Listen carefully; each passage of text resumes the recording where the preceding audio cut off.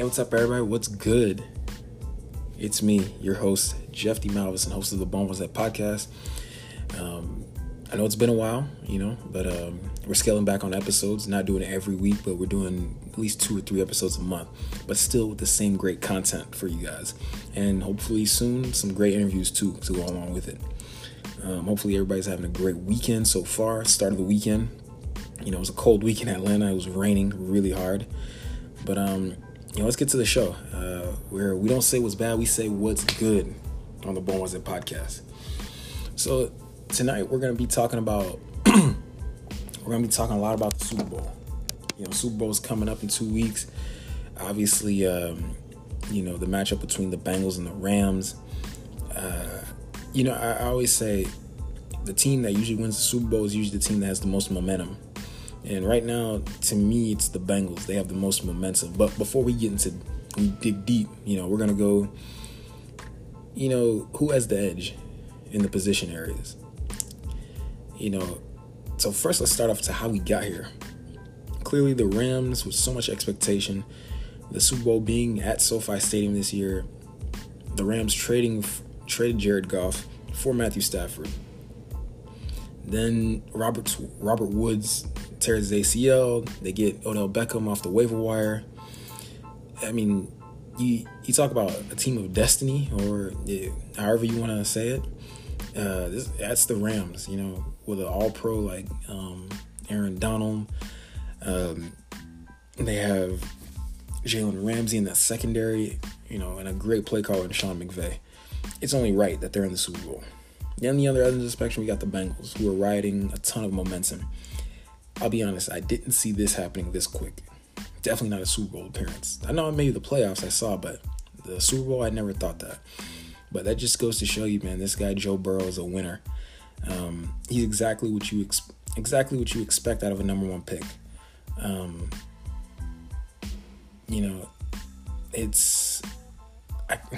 I'd like to say a match made in heaven. There's so many storylines, subplots to go along with the Super Bowl. I mean, you have the former assistant going against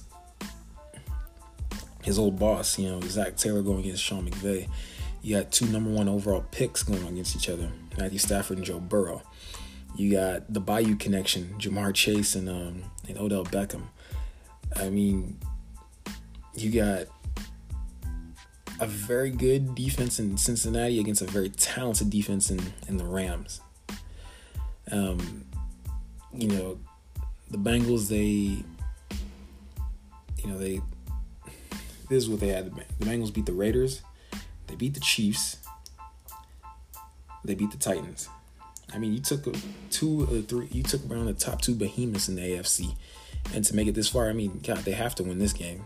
I mean, or else it'd be a waste. But it's not a waste. But I truly believe that it's gonna be a close game. It's gonna be a very, very close game.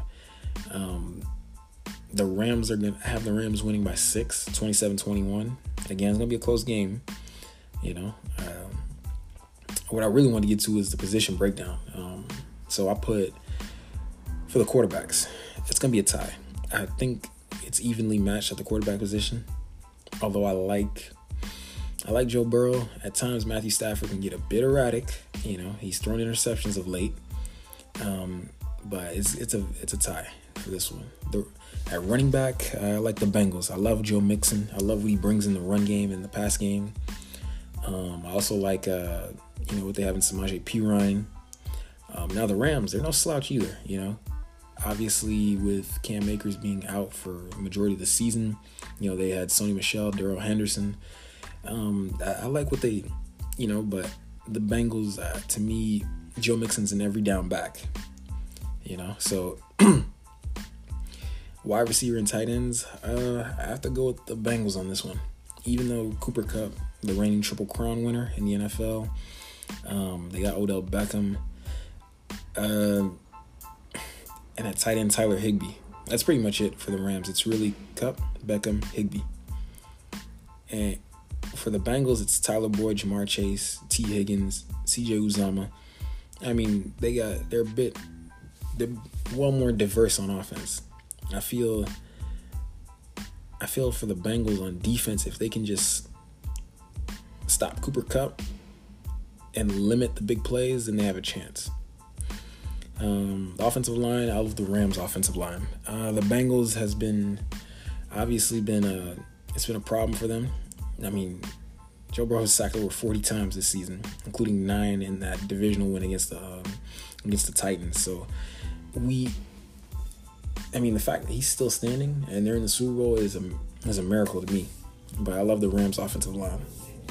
Defensive line, I like the Rams. Their front seven. I love Aaron Donald. I mean, obviously he's the best, not just defensive player, best overall player in the league. Then they got Leonard Floyd on the outside. They got Von Miller, who they added. They got Taylor Rapp. They got Jalen Ramsey. They got stars on that defense. I mean, bona fide stars on that defense. Whereas the Bengals, very good pass rush. Sam Hubbard, Trey Hendrickson. Their linebacking core is very solid. It's one of those, they're better than the sum of their parts. Which leads me to the secondary. I take the Rams over their Rams secondary. The special teams, now here's where it gets tricky. I was gonna put the Rams, but to me it's a tie because McPherson. I mean, he's won both games for them. Evan McPherson's won both games for them. For the Bengals. Obviously the punting game, the field position game, Johnny Hecker, he's a very good punter, one of the best in the league. So we'll see who wins the field position game. And of course the coaching, I take the Rams on this one. Sean McVay, obviously a great play caller. He knows what he's doing out there.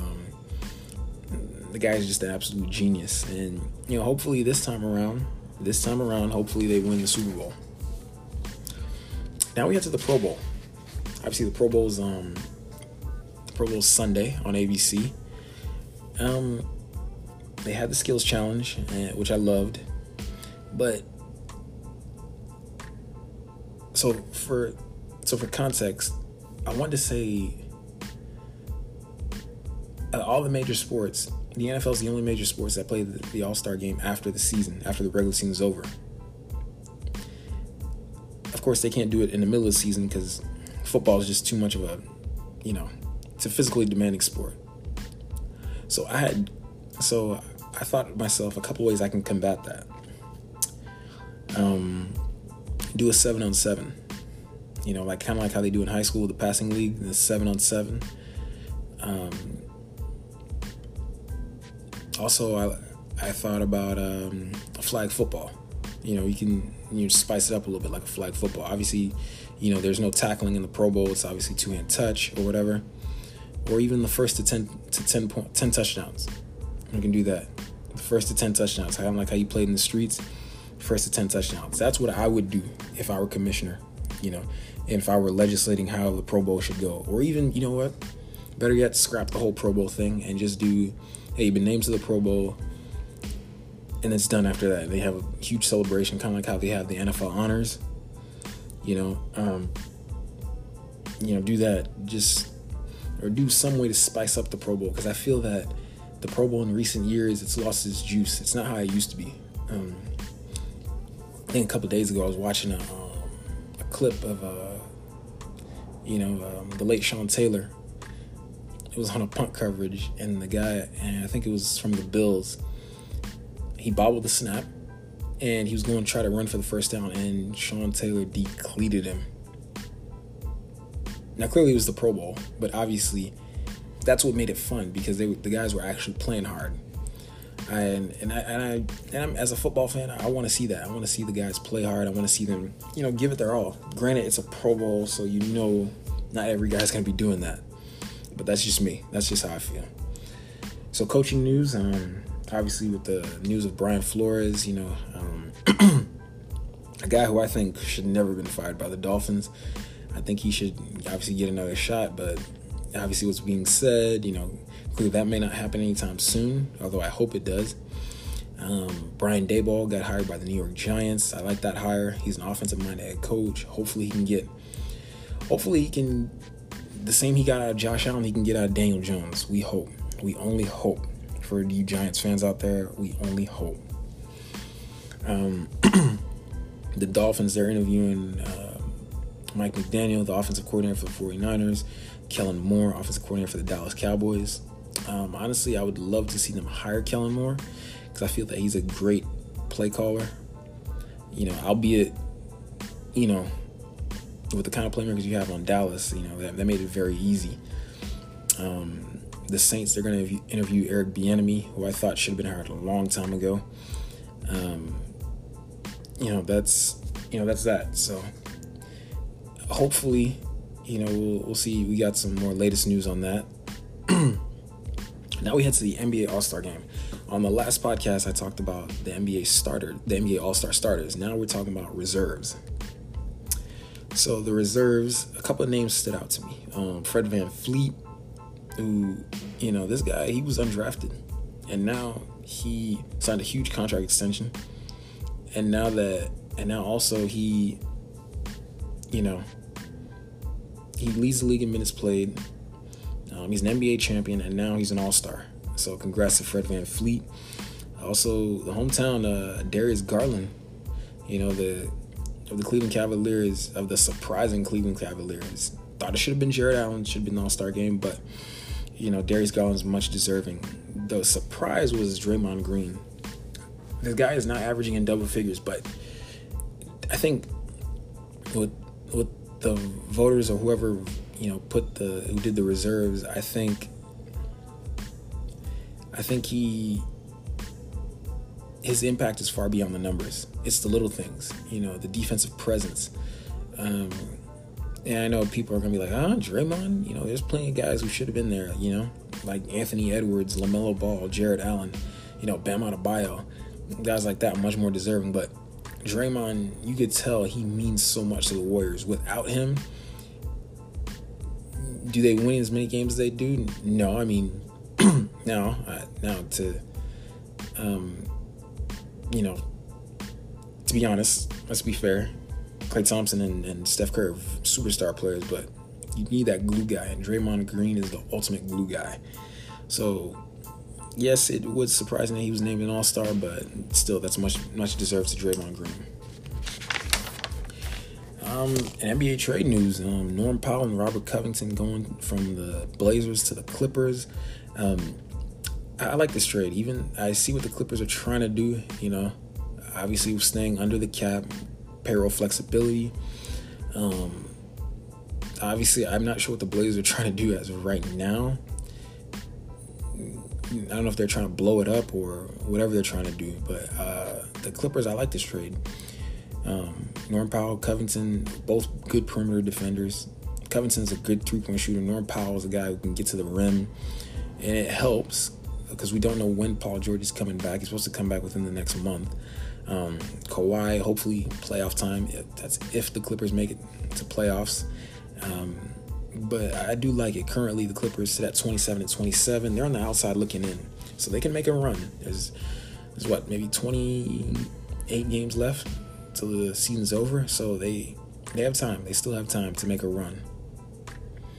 Now, there are two teams that I wrote down, and I had to double check at their record. But these two teams have surprised me: the Cleveland Cavaliers and the Memphis Grizzlies. And for two entirely different, two the same reasons, really. Well, two entirely different reasons. First, let's look at the Cleveland Cavaliers. Now, to add some context to this, LeBron's been gone for 4 years now? And the Cavaliers have slowly gotten better. They rebuild, which is usually what happens when LeBron leaves. You rebuild. So the Cavs, they drafted Colin Sexton.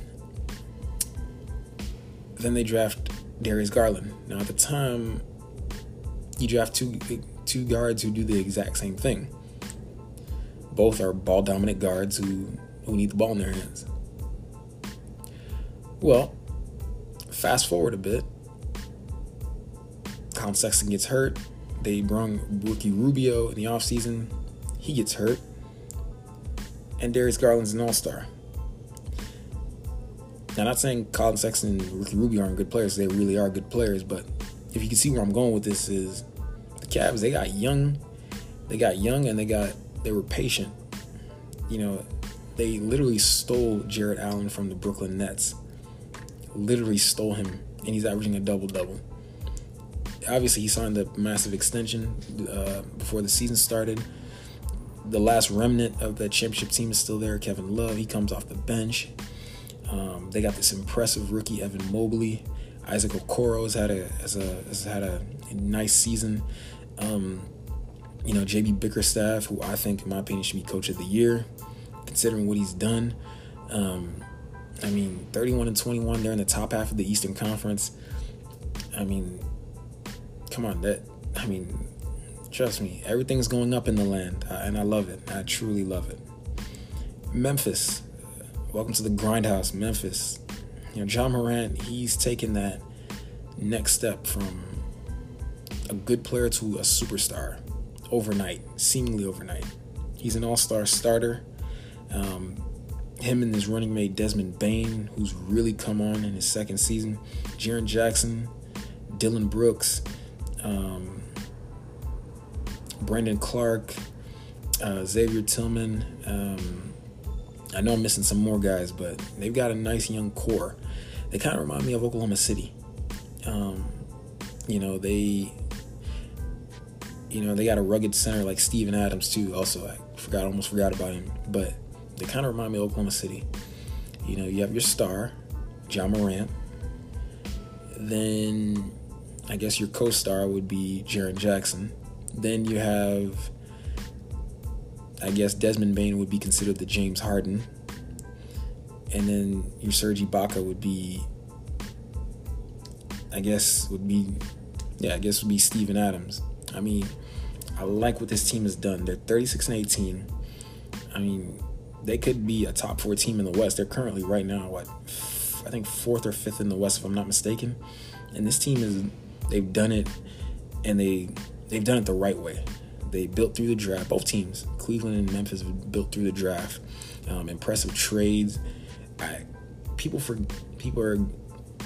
think people underestimate that Steven Adams trade for Jonas Valanciunas. He brings a lot of toughness. Not saying that Valanciunas ain't tough, but Steven Adams brings that toughness to that team.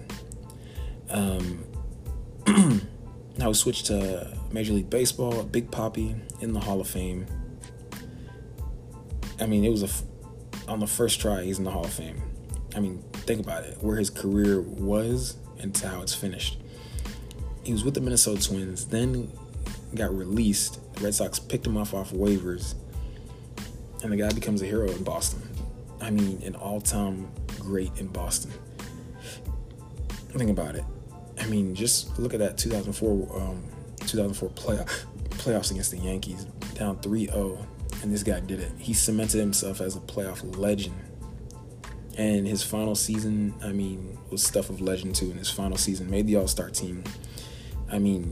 300 hitter? Come on now. In your final season? That's just Hall of Fame worthy stuff. 2 guys I'm surprised aren't in the Hall of Fame, Barry Bonds and the Rocket Roger Clemens.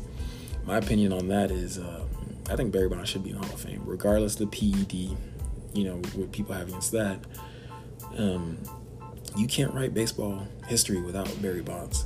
I know I've said that on past podcasts, but you can't write the history of baseball without Barry Bonds. He's the all-time home run leader, no matter what people say. If you look at his Pittsburgh days, he's a Hall of Famer. Whenever he started doing the juice, he was a Hall of Famer, plain and simple. Even Roger Clemens, I don't know when he took the juice or when he was, they said he took PED, but he was a Hall of Famer, a Hall of Fame player. That's just my opinion on that. I know people have varying degrees on it, about the PED. For me, I think also Pete Rose should be in the Hall of Fame. Yes, there's many players who gamble in the game. I don't like the gambling aspect, but still, I think Pete Rose should be in the Hall of Fame. He's the all-time hits leader. Come on now. So now, there's this one show that I've seen, and I really enjoy it. I've gotten to really like it. It's called Abbott Elementary. I know people probably if you're listening to this, people probably wondering, who? Yes, Abbott Elementary. It's a show that comes on ABC Tuesdays at 9, I think. It's an awesome show. It really is. It kind of reminds me of The Office. If anybody's ever seen that, The Office. It's it's satire, but it's comedy. Yeah, it's comedy and satire. So really, the comedy part is, of course, the teachers, being funny with the kids and stuff like that. But the satire is really, not just satire, but the reality, the harsh reality that some of these teachers have to go through in these schools, public schools. The obstacles that they face, even it basically telling you the story of how teachers what teachers go through in public schools,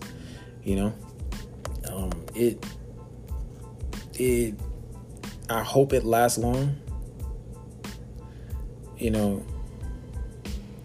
I hope